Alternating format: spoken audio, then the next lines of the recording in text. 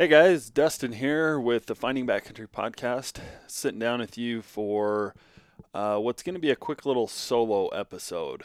And right now I'm sitting in my house on a Saturday watching another snowstorm blow through northern Wyoming. We, man, this winter was looking like another just super mild winter up here, and I think through a lot of the West for since October to January or whatever. And all of a sudden, the last 2 weeks up here and throughout, I think a lot of the West as well, just absolutely flipped the script on us. And man, we just been shoveling snow like crazy, which is good, right? As long as there was a stretch up here where we hit those real brutal, like, -10, -20, -30 wind chill type days for a day or two or three or whatever it was. And, from what I understand, those aren't so bad as long as they don't, persist for, weeks on end, or back to back to back. So far it's been I think what you would consider a good winter, good moisture, solid snowpack starting to accumulate throughout most of the West. And this it's we're 3/4 away maybe through the winter or whatever, so it's starting to get to a point where we can decide that this is going to be a good winter, as far as snowpack and stuff up here. And then I think they've been getting a lot of moisture down south, and that's up here it can be a curse if we get too much, and down there if it's a curse if they don't get enough. And so it always seems like it's never perfect everywhere out west. So but that's what we're dealing with. Just wanted to throw this episode out as a solo episode, and kind of this will be an application strategy for myself, and then just and then generally break down what I think of each unit. You know, this is one of those things. It really just depends on what your goals are. Obviously, I can sit here and talk about what I would do or what I think you should do or whatever, but really it comes down to what your goals are, and that's always the most important place to start. Because if you're not exactly sure what you're trying to accomplish with your apps and your hunts and stuff, then you can end up all over the board. And you can get into problems. Maybe you have hunts that overlap, or you don't draw anything because you're putting in for hunts that are higher quality and higher demand than you should, or vice versa. You have a bunch of hunts that are terrible trophy quality and you're looking for a certain size buck or bull or whatever. So that's the first thing, is come up with your own application strategy. I think it's pretty easy for me to say that, with two general focuses for me. One is right now is just mule deer. For whatever reason, I've caught the mule deer bug for the last 2 or 3 years or whatever it's been. And not that I won't hunt elk. I hunted elk last year. It was fun, but I'm trying to make mule deer my priority this year. So, and then the other half of that for me is the quality of the tag, or the quality of the mule deer. Right? I'm just I'm not 220 or die or anything like that, but I'm just I'm not interested in an opportunity hunt, like someone who's maybe just getting into it, or someone who's picking up a bow for the first time and maybe just wants to, you know, chase deer till, for 3 or 4 stalks a day or something like that. Um, I think I would absolutely put in for a tag right now that had um, low quantities or low populations of deer, but had a chance at a bigger buck and plan on eating my tag, or whatever. And maybe I'll give a couple examples of that. So those are my two focuses. And when I picture trophy mule deer or trophy deer, you know, we were just talking about this yesterday at work, and someone made the comment about, if you saw a 180-inch buck, we were talking about optics and what optics you'd pack into the backcountry for certain hunts and why you would pack certain optics. This time of year, I'm always fine-tuning my gear and had the chance to, pick up some upgrade some optics this year, and so I'm trying to get the best system in place for each hunt and each situation. And I kind of made I made the goal that I was going to pack my spotting scope on every single hunt, and the reason is because because of what I'm talking about. Because for me, the size of the buck matters. It just does. Now that's not to say I'm not going to mess up or have a moment of weakness or get on a hunt where I just decide that a 160-inch deer is the one I'm going to shoot. I'm going to really try not to this year, just like I did last year. But if I'm gonna look at a deer across the basin 2 miles away and know whether it is 165 or 181-inch deer, or I'm not saying I'm that good at scoring, but just generally be able to bracket them, within 5 or even 10 points of a measurement score, then in most of these Western hunts, I've got to pack a spotting scope. And so someone made the comment, are you really going to, this or that, or what size of buck? And it was kind of like 180, right? I was benchmarking 180. For me, a 180-inch deer is a massive buck.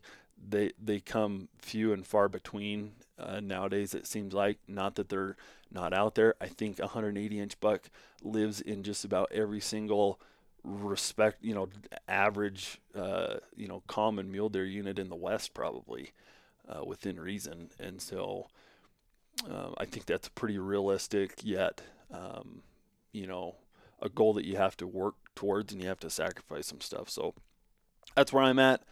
I'll be honest, I already can tell that I'm in a predicament with some tags that I'm going to run into, or hunts that I'm going to have coming up this year. All that being said about my goals, there's a few, key states and key hunts that I just refuse to miss, right? I just cannot miss that. Well,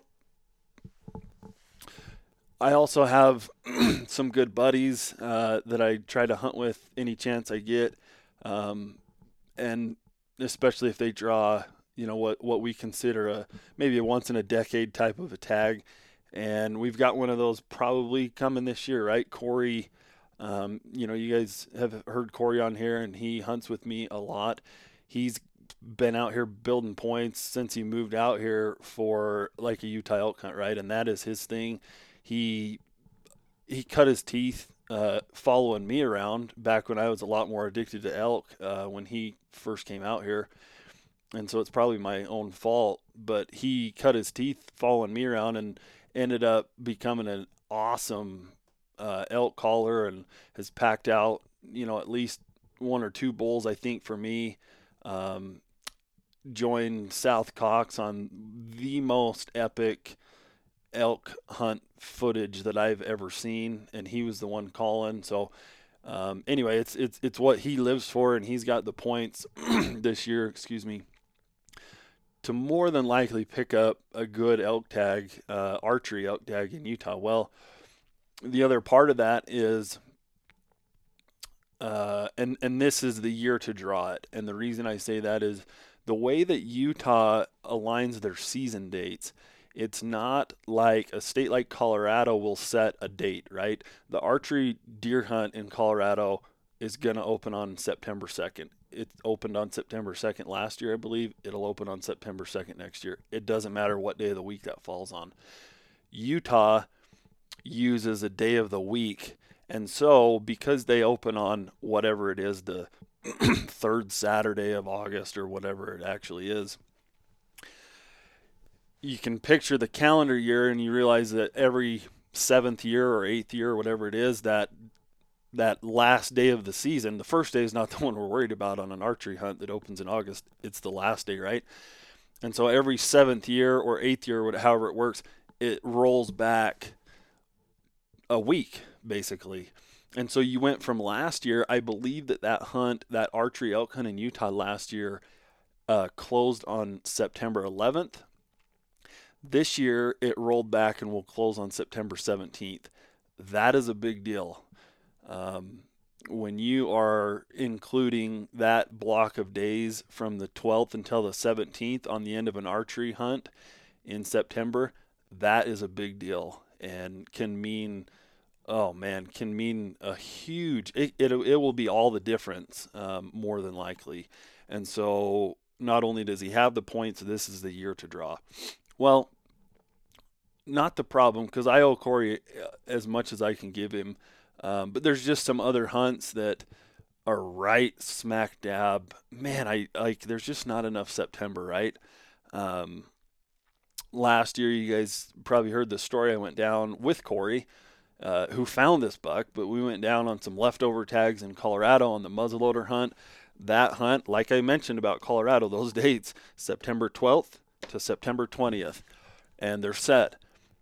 Well, we went down last year, found the buck of my life, killed him, and it's crazy not to think about going back, to that hunt that tag, right? Well, unless you've got a buddy that's going to draw this elk tag in Utah, and so that's something I've got to navigate. Um, I really will do everything I can to help Corey on that hunt. Um, there's also I'm a Wyoming resident. And so the other predicament that I'm in is you've got a pretty epic general mule deer tag that we just get over the counter, right? And to put it in perspective, some of the areas that you can hunt with this tag, non-residents, for example, are taken anywhere from 3 points, I would say, all the way up to 8 points to draw for some of these regions. And so that kind of puts it in perspective of what value everyone outside of Wyoming puts on this hunt. And I will be honest, I didn't even get to hunt it last year. It was my biggest mistake of last year. All things, even though how everything played out, to have, and this is something I just talked about with Travis on the previous episode, if you didn't listen to that, but we talk about, the grass is greener syndrome and, driving through Wyoming to go to these other hunts in other states that we've never been to, or it's too far proximity to scout, give it the due diligence of scouting. Now, it obviously worked out for us last year, and so, you can't complain too much, but it should be a tag that I take serious every single year, not just because of the proximity, not just because of the quality, but because it's the exact hunt that I'm looking for. You have a backcountry, high alpine, early season opportunity. You as a tag holder in Wyoming, this tag is just a rifle tag, an any weapon tag, and then you can also pick up the archery stamp. You just buy the archery stamp, and it allows you on this tag, in these units at least, to hunt the first 2 weeks, like September 1st to the 15th or 14th or whatever, with a bow, and then you can literally pick up a rifle the next day and hunt these deer.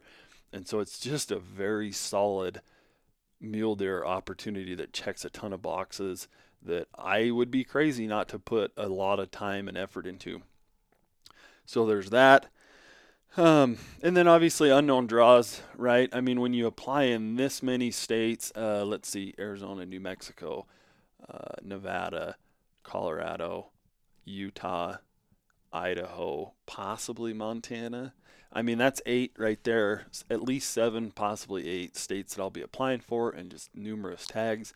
There's going to be some unknown draws. We usually welcome those as hunters because those unknowns are usually, I'll call them fancy tags. Those are tags that we maybe didn't plan on drawing because we weren't, we didn't quite have the points that you would expect to draw it, or we shot for the stars. Maybe it's a state like New Mexico where there isn't bonus points, and so the odds are, less than 1% or less than 5% or whatever. But it's an epic, we'll call it a fancy tag, right? I'm all about those fancy tags. When I can get them, they're usually low hunter numbers or very high quality animals or both, so unknown draws and the fancy tags. And then, and so that's kind of the predicament that I'm going into this fall. It's a very good predicament. It's a first world problem predicament, but it's something that I have to navigate. I have a goal. Obviously, I mentioned mule deer in general, and then I want to get on one like epic 5 to 7 day backpack archery hunt this year. If you're familiar with where I work here, it's something that is not top priority like it used to be. And I love hunting with a rifle. I love hunting with a muzzleloader. I'll hunt with anything if I can get the tag. But I've got a new bow coming from Hoyt, and so not a new bow coming from Hoyt like they gave it to me. I'm paying for it. But I ordered a new bow. I'm excited to play with that new toy this year. And so I want to dedicate a hunt to that. And then obviously, like I said, Corey's tag, if at all possible, I'm going to try to get down there. Maybe even just do some scouting with him. I don't think we realize, this will be, I think, a new unit to him that he's never, at least to my knowledge, I've never hunted it with him. At least he may have been down there with someone else. But, I feel like you can pay guys forward as much scouting, maybe go down and set some trail cameras for him. But I'll do everything I can to get on the actual hunt. So, the way that right now, if I had to choose and apply the way that this is going to go for me is I think I'll actually pick up a Colorado archery tag if I can. And that's not super easy because I don't have any points. So I don't know if I'll pick one up in the draw or if I'll play the roulette of the leftover tags again this year. But I think either way I can secure an archery mule deer Colorado tag, in the high country. And again, that'll open September 2nd. I could go down and hunt that for the 5 to 7 days. Corey's hunt, he'll be dedicating to the last week. If he draws that would be like the 12th through the 17th, like we said. And I already have that week off. I blocked that out at work, like January 1st, basically. I put in for that because I knew either way that whether Corey doesn't draw, whether I go hunt archery or whether I actually go, maybe I go back down and do the muzzleloader hunt and Corey doesn't like hunting with me anymore or whatever. I knew that week right there was going to be blocked out. So, but maybe I sneak down on that Colorado archery hunt first part of September. Then maybe I either come back and either I'm on Corey's hunt or I hit that Wyoming high country, kind of that opener with the archery rifle combo right there. It transitions over right in the middle of that week that I have off, so that would be a cool 4 or 5 day bow hunt, 3-4 day rifle hunt. That would be pretty sweet. But if not, and I end up on Corey's hunt, if he draws that, then that Wyoming rifle deer tag in the high country still goes till like October 6th, I believe. And so I could still, it's not the worst idea, just from what I've seen, to plan on hunting that tag late. If, my experience or especially these guys up here that have hunted this a lot more than I have, the David Longs, the Robbie Dennings, that I feel like have spent some time on this Wyoming general tag that I've spoken to. It's either a first, day or two of the season opening, or you might as well either wait for a good snowstorm to come in. If you have the flexibility of sitting back, maybe you hunt the opener on that tag and then you come home and let the dust settle and then wait. A lot of times, it happened last year, it happened the year before, we will almost inevitably get a massive snowstorm, it seems like, sometime between September 15th and October 6th. I can think of at least the last 2 or 3 years that's happened pretty consistently. The tail end of those massive snowstorms in the high country can be absolutely epic for turning up or finding or tipping over a big buck. And so if you can be flexible and hit that with your work and your vacation, then that is a pretty deadly way to approach that tag.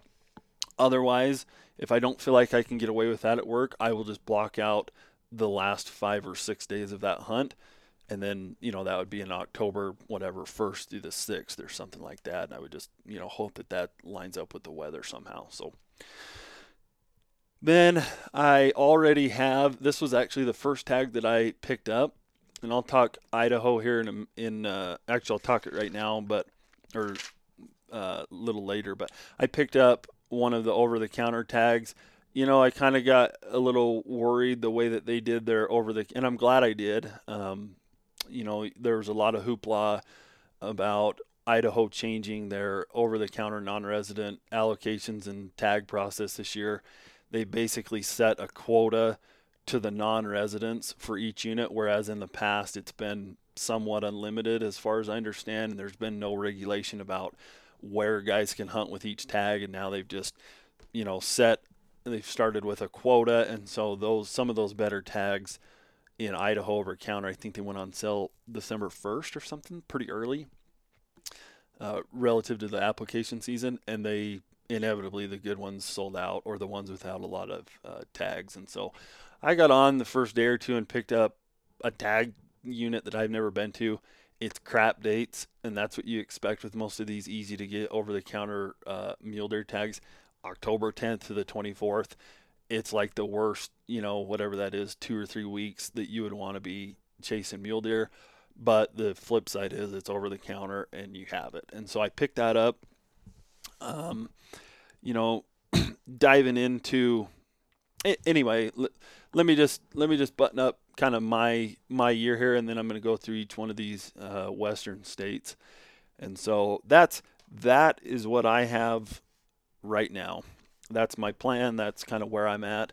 I'll talk as I go through some of these states. There's obviously going to be some things like, Wyoming elk tag that I'll try and draw again with the situation up here. And, I've got points in multiple states, Nevada and Utah and all this stuff. So I actually want to end with Utah because I'm going to try to get this out, and I'm going to go a little bit more in depth with Utah. I'm going to skim over some of these other states.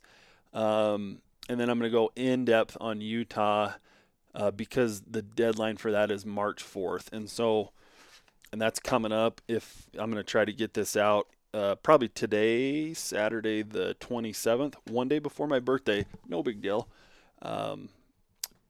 Turning the big 3-5, which is crazy. I used to sit in high school and early in my college career and think about, these times like it seemed like 30, 35, all these 5-year milestones in years, they're not any different than 34 or 36, but it just hits different. And it's like, man, I'm going to be 35 and the reality is starting to set in.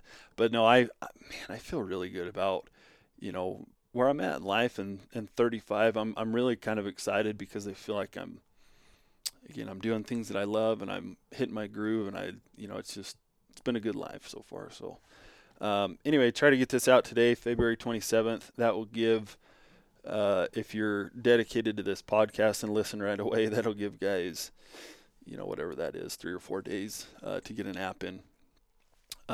Some past applications that guys have already missed unless you got in for them.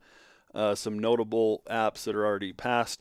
Wyoming non-resident elk. They do it early. They do it first. It isn't tied to any of the other apps, and the deadline for that was February 1st.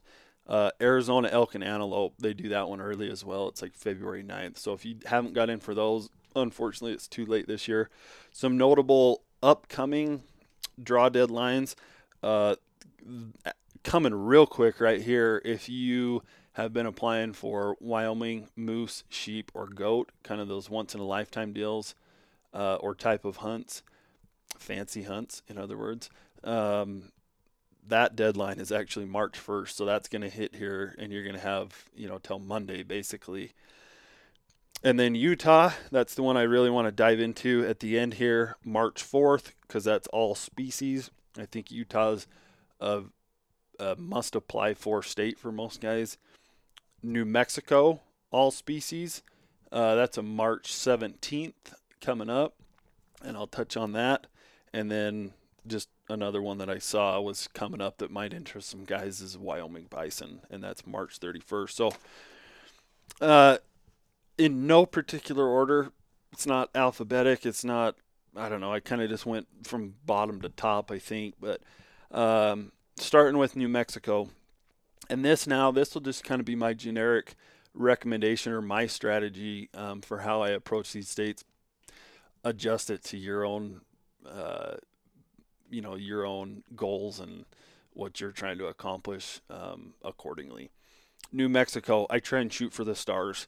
New Mexico, some unique things about New Mexico, you have to front all the money for any application that you put in, and you're going to sit on that money for 2 or 3 months. I will say there are application services out there that for a relatively small fee, call it interest or whatever, they will front that money for you if you let them apply for you. That might be something to consider. There are some credit card companies that I know of. My Shields card, I think any purchase over $500, I believe, you get like 6 months with no interest anyway. And so in theory, if you find something like that, maybe you can apply on a credit card. Buyer beware, be very careful. I'm not responsible when you get into debt over hunting and lose your job and your wife. But maybe you can use that to sneak some applications in and not have it cost you anything unless you draw. And then no bonus points. So that I actually like. I like the variety throughout the West for the most part. There are some times where, no bonus point or bonus point, I feel like it hurts me or helps me or whatever. But generally, I like the variety, and New Mexico offers that. There's no bonus points. So the nice thing about that is you can sit out a year. You can not apply a year, apply the next year. It's not like you've lost a point or any ground. You're right back square one with everyone else. And so for better or for worse, that's New Mexico. I said shoot for the stars. New Mexico for me, especially where I live now, northwest Wyoming, man, if I'm going to drive to New Mexico, it is not going to be for some opportunity tag. I just can't justify that. And so I'm shooting for the stars. They got kind of the upper northwest for mule deer. There's 2 or 3 or 4 units there that border the Jicarilla, probably where you want to focus your attention depending on the season dates. They have some late rifle hunts that can get pretty good there, and that's usually what I'm talking about there. And then elk, you got the Gila for in New Mexico, and that's in and around. That's the most popular for shooting for the stars there. I didn't do antelope. I did everything else though, or I do with everything else. Recommend if you can front the money. New Mexico has good antelope, but when you live in Wyoming, it's just how many more antelope do I really want to hunt each year? So, but they, again, the chance to put in for a desert sheep or a Rocky Mountain sheep and not have to fight with some guy that has max points and you're just barely starting, that's pretty fair deal in my opinion. Plus they have the super cool exotic ibex, oryx, and stuff like that. So must apply for depending on your opportunity. I look at the season dates in New Mexico very carefully, and for example, I explained my problems that I have in August and September, or September specifically this year. So all of my apps in New Mexico were for October and later. And so if I pick up another random odd ad tag, I put in for like December, and the deer tags I put in November. So, moving on to Arizona, again, basically shooting for the stars. Arizona's similar, I think, quality or type of hunts. There's very few, deer units that are fancy, we'll call them again. But the difference is they take points, right? And they take a lot of points, obviously the strip and the kaibab and stuff. And so if I'm going to be applying in Arizona. I'm just biding my time, and I'm shooting for the stars. And so, not planning on drawing anything. I do it with elk, I do it with antelope, I do it with everything. Um, uh, and that's just kind of where I'm at there. I'm just playing the long game with points in Arizona.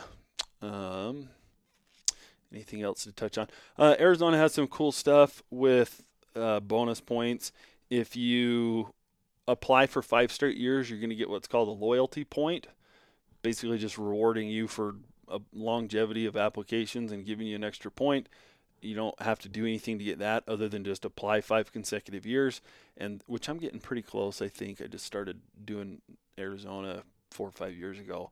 And then there's also one that I need to go down and do sometime, and that's a point for attending their hunter safety class, which whatever, seems a little bit silly, but hey, if someone's giving out free points, you do not look a gift horse in the mouth at that point, right?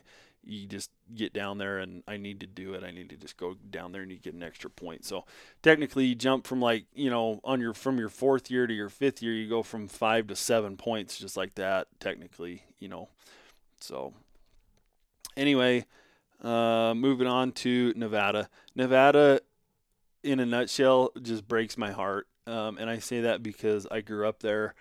I have hunted a lot of these premium units in Nevada, the that southeast side of the state for mule deer and elk.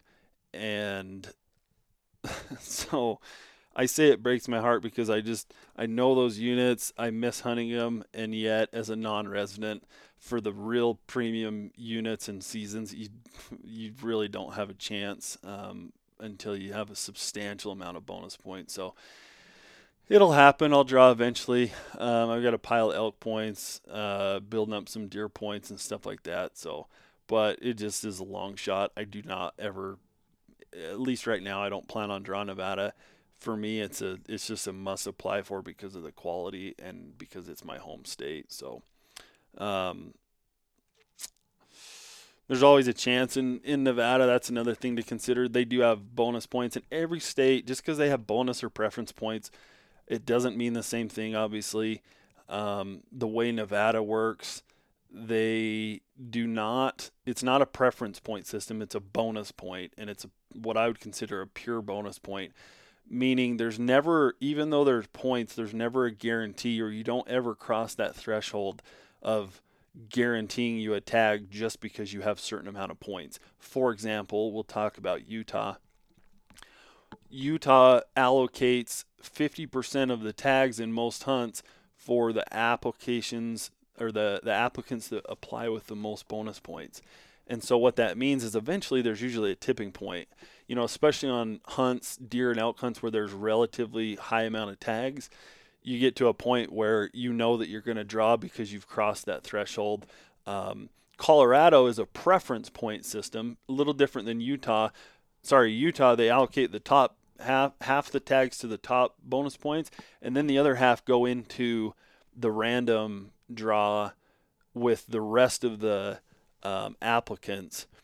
And I don't think that those tags take into consideration bonus points. It's just a random, I want to say. I could be wrong, and maybe I'm thinking of Wyoming. Someone will correct me if I am, but either way, I'm pretty close, right?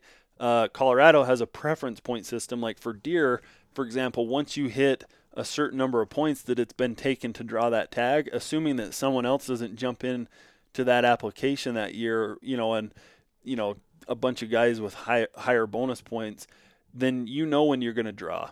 So if that tag takes 3 preference points and that's the tipping point and you have 3, you're going to draw. Nevada, none of those. So what they do though is they take your points and they square them.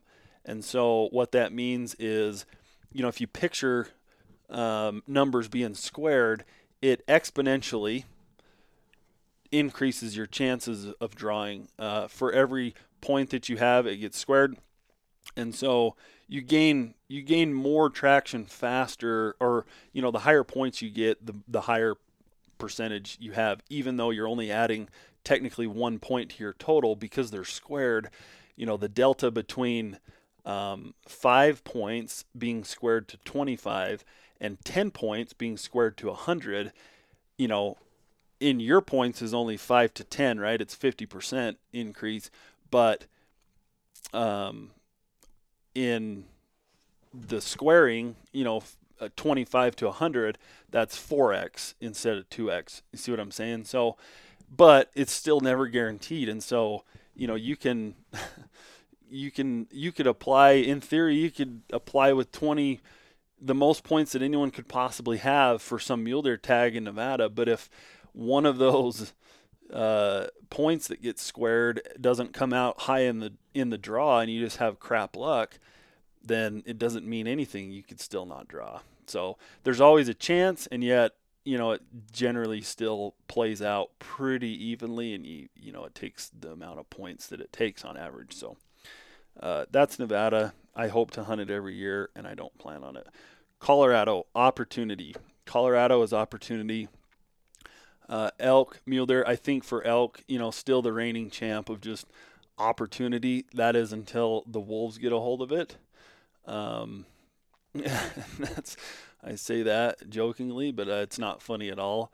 Right now, Colorado, up till wolves took hold, they probably still have the most just the most overall elk opportunity tags. Over, a lot of them are over the counter. Same with mule deer too. In general, not doing, they're not thriving. I don't think they're not doing better than they have been, but they're still just, and last year proved that there's still just always opportunities in Colorado. It's a state that I will try and hunt mule deer in until I'm seeing more wolves than mule deer on these hunts, which could be coming pretty quick. So those are opportunity states for me. I think that if you're a mule deer or elk guy, you probably should be hunting or applying for Colorado every single year. And if you play your cards right, you can. Real quick, California, I put down. My notes on California are this. I wouldn't give California a penny if they were growing 400-inch deer. And that's all I'm going to say about hunting in Colorado or in California. Ironically, Colorado is kind of turning into California, but not quite, not nearly as bad, and so I'll still give them my pennies if they'll give me 199-inch mule deer. Oregon and Washington, man, I am the last guy to even talk about this. Never applied up there. I know one thing that's interested me about, I think it's Oregon, is the sheep tags. I should have done my research. I can't remember if they have. I don't think they have a bonus point system for their sheep. Maybe they do, maybe they don't. But I think for relatively cheap, a guy can apply for some of those type of tags up in Oregon. And man, anytime that you've got a chance, if what I'm thinking is true and there's not a bonus point and you can just kind of apply for relatively cheap, $50 to $100 or whatever, 150 even for a sheep tag and have a chance, man, I think I'm kind of crazy to not have been doing that. So I might look into that this year if what I'm remembering is right. Idaho, another opportunity state. I talked about the over-the-counter tag. That's exactly the strategy that I would recommend in Idaho. Depending on what and when you're going to draw other tags in other states and what you have on your plate, I would almost always recommend maybe just picking up an over-the-counter tag in Idaho and just sitting on it, right? And knowing that you have that, but using it to your advantage. If other hunts pop up and you don't end up using it, who really cares, right? It's the one tag that you don't mind burning. I'm not trying to throw money away, but man, if you accidentally draw some of those fancy tags, and all of a sudden you've got a different hunt or 2 or 3 hunts that you weren't planning on or something like that, that's the throwaway tag. That's the tag that you just keep in your back pocket. It's your B tag, just waiting on deck.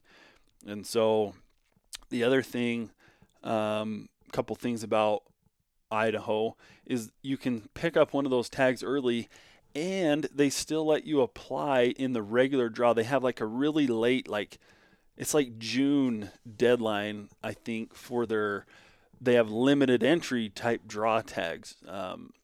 And so you can pick up an over the counter, run of the mill tag in December in Idaho, and then see how almost every other state draws out. And if you don't end up picking up some fancy tag, then you can still throw your name in the hat later on in the, late in the spring, almost summer, in June, I think, and possibly pick up like an epic, like legit, November deer hunt. Some of them require you to use their, the different muzzleloader systems with the exposed percussion caps and open sights or whatever, but still, they have some rifle tags that fall into November. So, you can,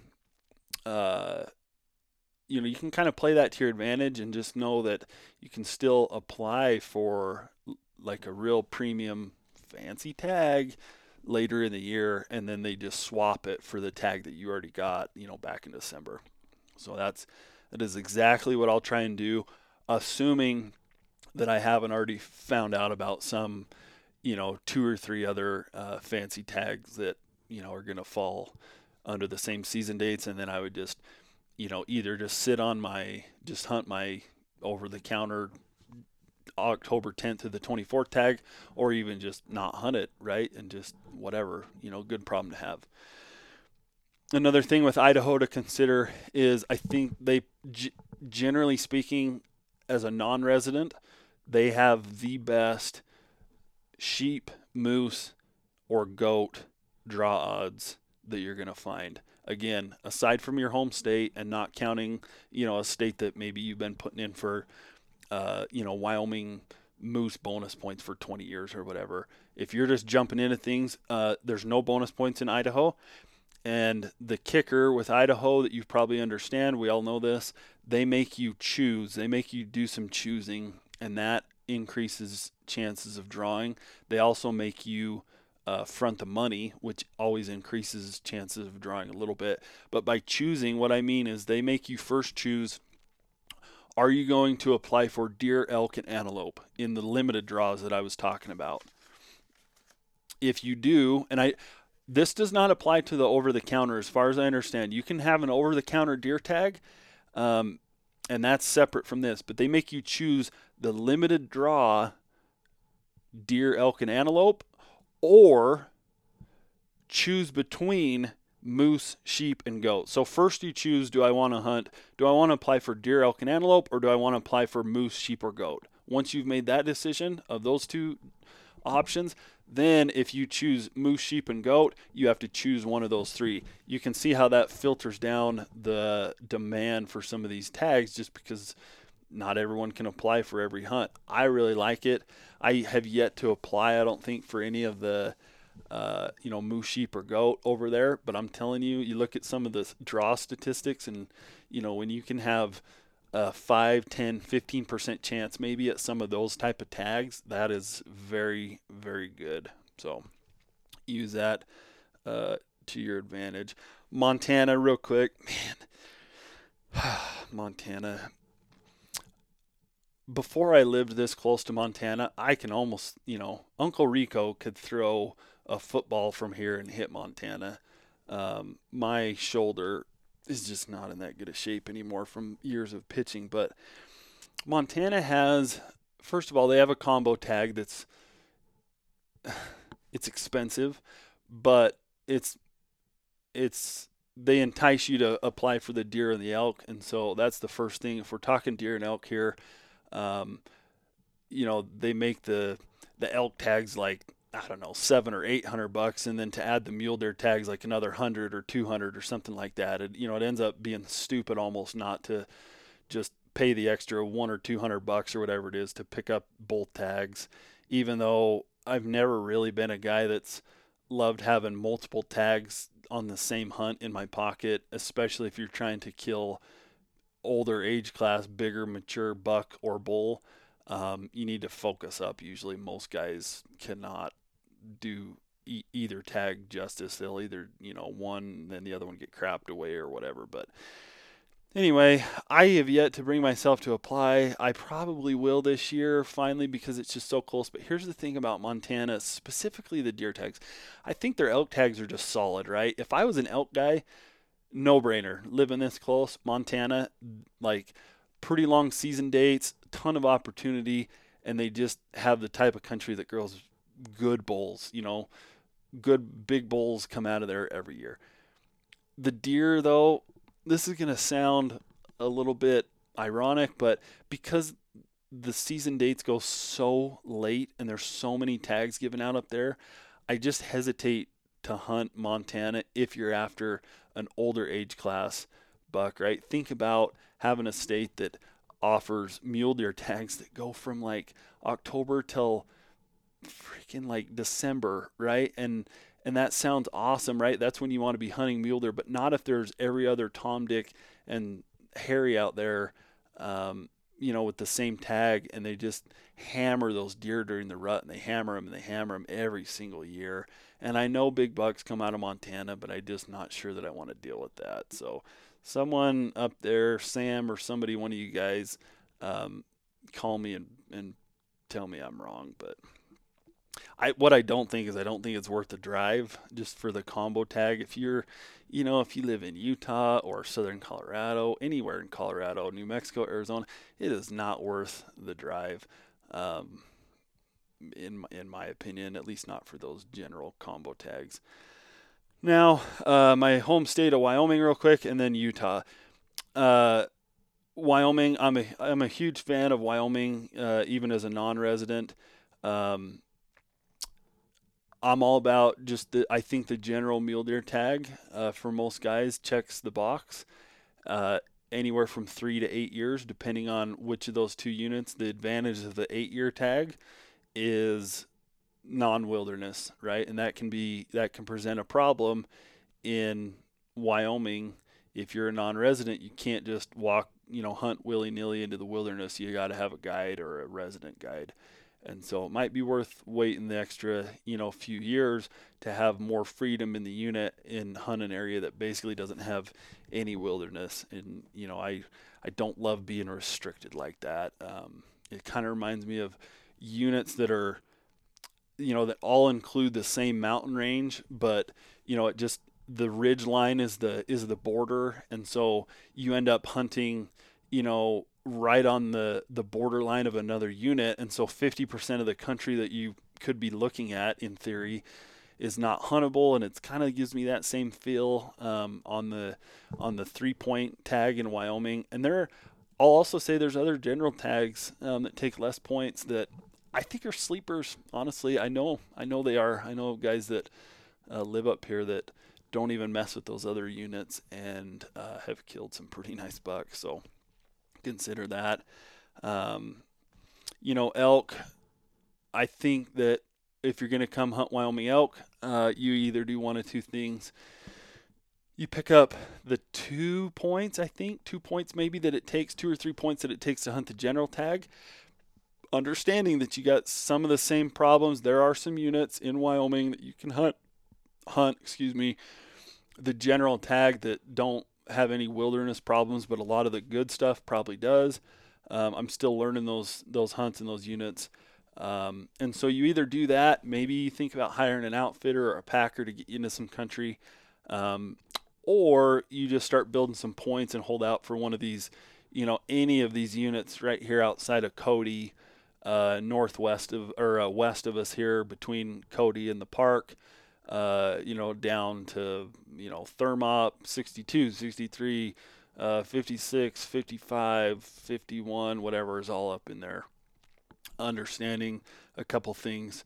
One, the wilderness thing that we just talked about, huge issue. Some of those units have none. A lot of those units have exclusive wilderness, but they also have some big bulls. And so you might have to hire an outfitter. And then 2 is grizzly bears, obviously. And we've talked about that a little bit, but you just better be ready for grizzly bears. So And then Wyoming is, we haven't talked much about antelope yet. Wyoming's the place, honestly. Build 3 to 5 points and come up and have a heck of a hunt for, a 70 to an 80 plus inch goat, maybe an 85-inch goat somewhere. But, okay, Utah, deadline March 4th, coming right up. If you hustle here, you can get it in. I think Utah is one of the best bangs for your buck. They're starting to increase some of their fees, which is tipping that scale a little bit more back to, probably where it should be. But for years there, you could pick up, their hunting license was $65, and then every app after that was only $10, and it was like, all in said and done, $120 or whatever you could get in for most of the opportunities there in Utah and build points. That's starting to increase. I think the tag went up this year, $15-20 or whatever, the hunting license. And then, but I'll give you a pro tip on that here in a second.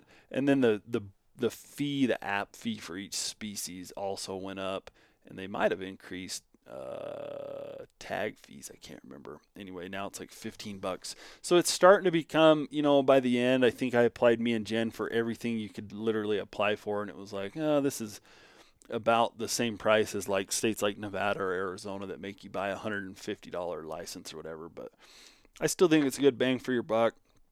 The pro tip on that, with specifically regarding the hunting license, you've probably heard this talked about before, but Utah's weird. So they only require a hunting license to apply for your tags, okay? They do not require, as far as I understand. Now, disclaimer, you do your own research, verify this with Fish and Game or the regs or whatever, but as far as I understand still, you do not have to technically have your hunting license to hunt, right? Sounds retarded. Sorry, you're not supposed to say that nowadays. Sounds silly. All you have to have your hunting license for is to apply for hunts.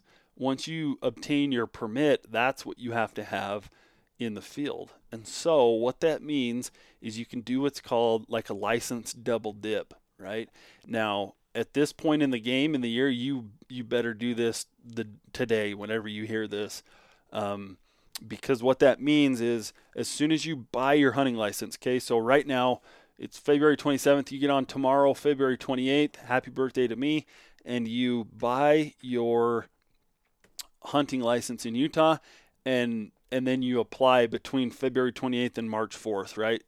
Done. Boom, you get in, you're good. The following, that's 2021. Wrap around to 2022, and here comes application season again. As long as you apply for your hunts before that license expires on February 27th or whatever day it's going to expire in 2022, then you use that same license because it's still good while you're applying, and you're in the draws, and that's it. And you don't actually buy another hunting license in 2022 next year. Okay, again, huge disclaimer, always do your research, but as far as I understand, that you can still double dip in Utah. So it takes, even if that hunting license now is at $80 or whatever it is, it takes that and cuts it in half, right? Because I won't have to, what Jen and I do, I try to apply every year around the middle of the month. And so, and then I've alternated me and Jen. This last year, I didn't buy me a license because mine didn't expire until the 14th or 15th of February, and I just knew that I had to apply by then. Jen's was up this year, so I bought hers around the middle of the month and then applied her after I had applied myself later in the second half of the application period, and then she won't have to buy one next year because I'll apply her early, and round we go. So when you buy your hunting license and start applying in Utah, I think at that point you're crazy not to at least build points for everything. Obviously, as a non-resident, as a resident, that doesn't apply because they simply don't let you apply for everything as a resident. Kind of crazy or weird, but that's just how it is. They make you choose the limited entry deer, elk, or antelope. I said or. So you cannot, in Utah as a resident, you cannot apply for limited entry, and you guys know what I'm talking about down there. You cannot apply for limited entry antelope and limited entry deer or elk. You got to choose. Then you also have to choose between the once in a lifetimes. You choose either the sheep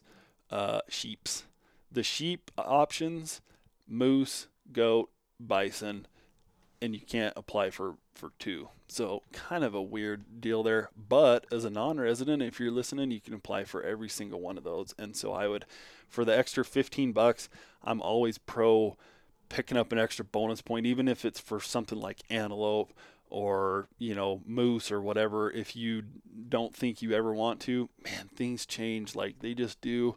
All of a sudden you go on your buddy's moose hunt that he picked up at the Hunt Expo because he's lucky, and you go and it's like, man, now I fell in love with moose hunting, and I really wouldn't mind tipping a moose over someday. And it's like, if you haven't been picking up those $15 bonus points for the X number of years that you've been applying, you'll be kicking yourself, I think. So antelope in Utah, I think pretty average quality.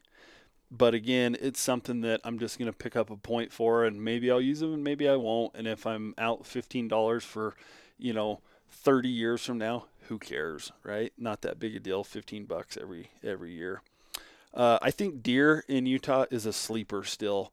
And it's, I say that tongue in cheek because there are some of those general units that, yes, they pump out some big bucks, but you have got to spend some time in the unit. Just like with any out-of-state hunt, I've said this before, I think you need to do your due diligence with a scouting trip. Don't rely on just hearing it from someone else. Don't rely on, showing up and assuming that just because you've heard that there's a lot of deer or big bucks or whatever.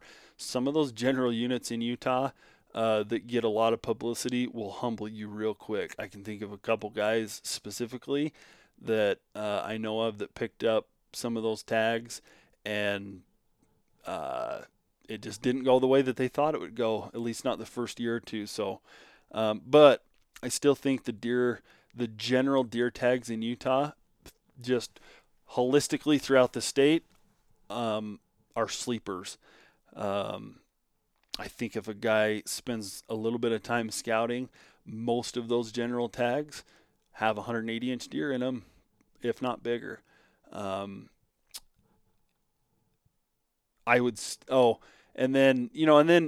so you can pick those general tags up from anywhere from 0 to 3 points usually in Utah. Well, then it's nice because you can still be building bonus points for a separate category of limited entry deer, and that's where you kind of shoot for the stars, right? So, if I was living close or living in Utah, I'd be using the general tag to hone my skills or hunt every year or whatever, if that makes sense for you, and then pick up the general tag or pick up a limited entry tag after 15, 20 years of applying, and that's when you go hunt your fancy tag.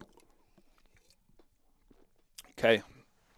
The elk, I think in general on elk, you do the opposite. You stay away from the general tags unless you're a resident. They're just they're not worth it. The Utah tags. Now, you got to watch Utah because it seems like they changed their regs and their season outlines and the unit boundaries and what hunts where almost yearly. And so now they have, we're going to cut off the top third of this unit and it's turned into a general tag. And every once in a while you can kind of sneak a little, a tag before guys know about it. Point in case.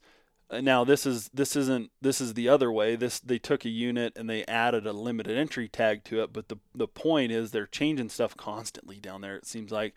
And one example is when they started implementing these late season limited entry deer tags, and it was the first year, and my brother and I kind of looked and it was like, man, is this what we think it is? And it was a late muzzleloader hunt on a unit that we've spent a lot of time in. And it went into the second week in November or whatever, and it was the first year, and it was like, man, I think it is. And Jason snuck that tag out with like 6 points. Well, now it takes like 15, and there's, so I'm just saying, keep an eye on the regs in Utah. It's usually a state worth thumbing through their regs and at least the changes for each year, because stuff changes. But generally speaking, I would stay away from the over-the-counter general units for elk as a non-resident. I would look at states like Idaho or Colorado for those type of hunts, but I would be shooting for the stars for the premium fancy tags for elk in Utah. I mentioned this earlier in Utah for those limited draw or, well, any of the hunts, right? 50% of the tags, I think, for those limited entry elk tags, for example, 50% of the tags go to the guys with the most bonus points. The other 50% get thrown into a random pool with everyone else below that. And so, it's nice. Again, variety is nice, right? You can plan on drawing a tag if you just build points and don't want to go hunt until the year that you want to go hunt. Or you can also just have a chance of pulling a tag, randomly, some of these unknowns. And so Utah kind of offers that. We talked about licensed double dipping. The dedicated hunter program in Utah, it just depends. If you're not, we've talked about this before multiple times. What is the dedicated hunter? It allows you for general deer, just general deer in Utah, resident or non-resident, to basically enter a program that's a 3-year program where you are quote unquote guaranteed a tag in a certain unit 2 out of 3 years. And so if you're successful, and some of these dedicated hunter units, even though they're general, they're taking some points, right? People are starting to realize how cool this can be. But if you can pick up one, you basically are awarded a tag every year until you kill 2 deer. Okay. You're also awarded a tag for each of the 3 or 4 seasons, depending on the unit, I think. Meaning you can hunt archery, then you can go hunt muzzleloader, then you can hunt the early rifle and the late rifle if they have it, right? That in and of itself is pretty cool. Then, like I said, you're awarded a tag every year until you kill 2 deer in that 3 years. So if you kill your first deer of the program on the whatever hunt, doesn't matter, muzzleloader hunt, and then the next year you kill on the late rifle tag, the third year you will not get a tag. Or on the flip side, let's say you kill your first deer, you have a bunch of other hunts in the second year, you don't even get down there and hunt, and you don't kill anything on the second year, and then the third year you go back and kill on the archery tag, you would still get that tag for the second year or the third year there that you could kill on. So two deer in 3 years, however that shakes out first, and you get to hunt all the weapon choices. Pretty incredible deal. Here's the catch: you got to do your service. You got to put up a certain number of service hours each year in order to stay in the program, so to speak. It's like 8 the first year, and then whatever it is, 24, 18 or something the second year. And then by the end, you have to complete 32 hours of service. So what if I live in Minnesota? How the heck am I going to get to Utah? Is that a program that I want to get into? Well, I don't know. Probably not to do the service hours, but they also offer an outlet if you just want to either buy your hours with money or buy your hours with providing materials for projects, right? They're looking for guys to hands-on to go out and help them with these things in the field, put in guzzlers, build fence, reseed burns, or whatever it might be. Those are just a few examples. Maybe you live in the East Coast, but you own a construction company and you could somehow donate all the materials or something for some guzzler. I don't know. The point is that stuff can count towards your service hours. Otherwise, it's $20 per hour. And again, by the end of the third year, you're going to have accumulated 32 hours worth of that. So you can do the math there. But pretty cool program if you live close to Utah, I think, or just, you just want to dive into a state and really get to know a unit. I can't think of a better way to do it, right? It's kind of like the youth hunts where you can hunt all all the weapon choices back in the day, it was like kind of insane that they let us do that. But now, there's a chance in Utah. So last thing on Utah I'll talk about, I will mention this, is the trail cameras. And I'm not going to dive into the politics of all this. All I will say, and my advice is, generally speaking, if it's a unit that lends itself to being successful, finding a big buck or a mature bull or whatever in a unit that has or that allows trail cameras, especially, and what I mean by lends itself to is usually dry units. Dry units are thick units, right? If I've got an area down in the southern half of the state that's super relatively dry, by the time the hunts roll around, or even early August, water is king, and that's sometimes your only chance to find these bucks. Or a thick unit, right? Maybe there's elk in a thick unit, and you're trying to pin them down in thick timber, and they're hitting a guzzler, but you can't sit there in glass or whatever. Then trail cameras lend themselves to help you be successful. Now, here's my disclaimer on this, as some of you have probably seen me talk about, the banning trail cameras. If it was put to I will use cameras as long as they're legal, especially if you're targeting mature animals in units like that are dry or thick, because basically nowadays you have to be competitive, to keep tabs or to find these bucks that these other guys are finding. If you're after the most mature deer in the unit, you got to run a trail camera in a lot of these cases to have a chance. With the amount of guides and outfitters and guys that are just casually running 40 cameras or 140 cameras or whatever. That being said, if it was put in front of me today, right now, I would vote against it. And you can love me, hate me, whatever you want, but that's just where I stand. So if they're legal, I'll use them. And if not, or if it was put to a vote, I would do without them. But that's just, you hate the game, you don't, you play by the rules that are put in front of you, basically. So anyway, that wraps up Utah and the bulk of this podcast. Good luck in the draws. This podcast brought to you, by the way, by the only sponsor that we've ever had so far, which is Backcountry Logistics Pack Llamas, taking you to new places and helping you kill bigger buck and bull. Hit up Backcountry Logistics for all of your pack llama needs this year at rentpackllamas.com or on Instagram at backcountry_logistics. You can also hit us up on the Finding Backcountry podcast Instagram page, or shoot me a message, findingbackcountry@gmail.com. I don't check that a ton. There's probably dozens of hate mail in there or something like that, but really appreciate you guys listening along to me jabber. If you have suggestions, feedback, love this episode, hate this episode, please pass it on to me. One of the next ones I'm going to do here is like a little gear review / breakdown. I think that would be cool. So until next time, stay fancy.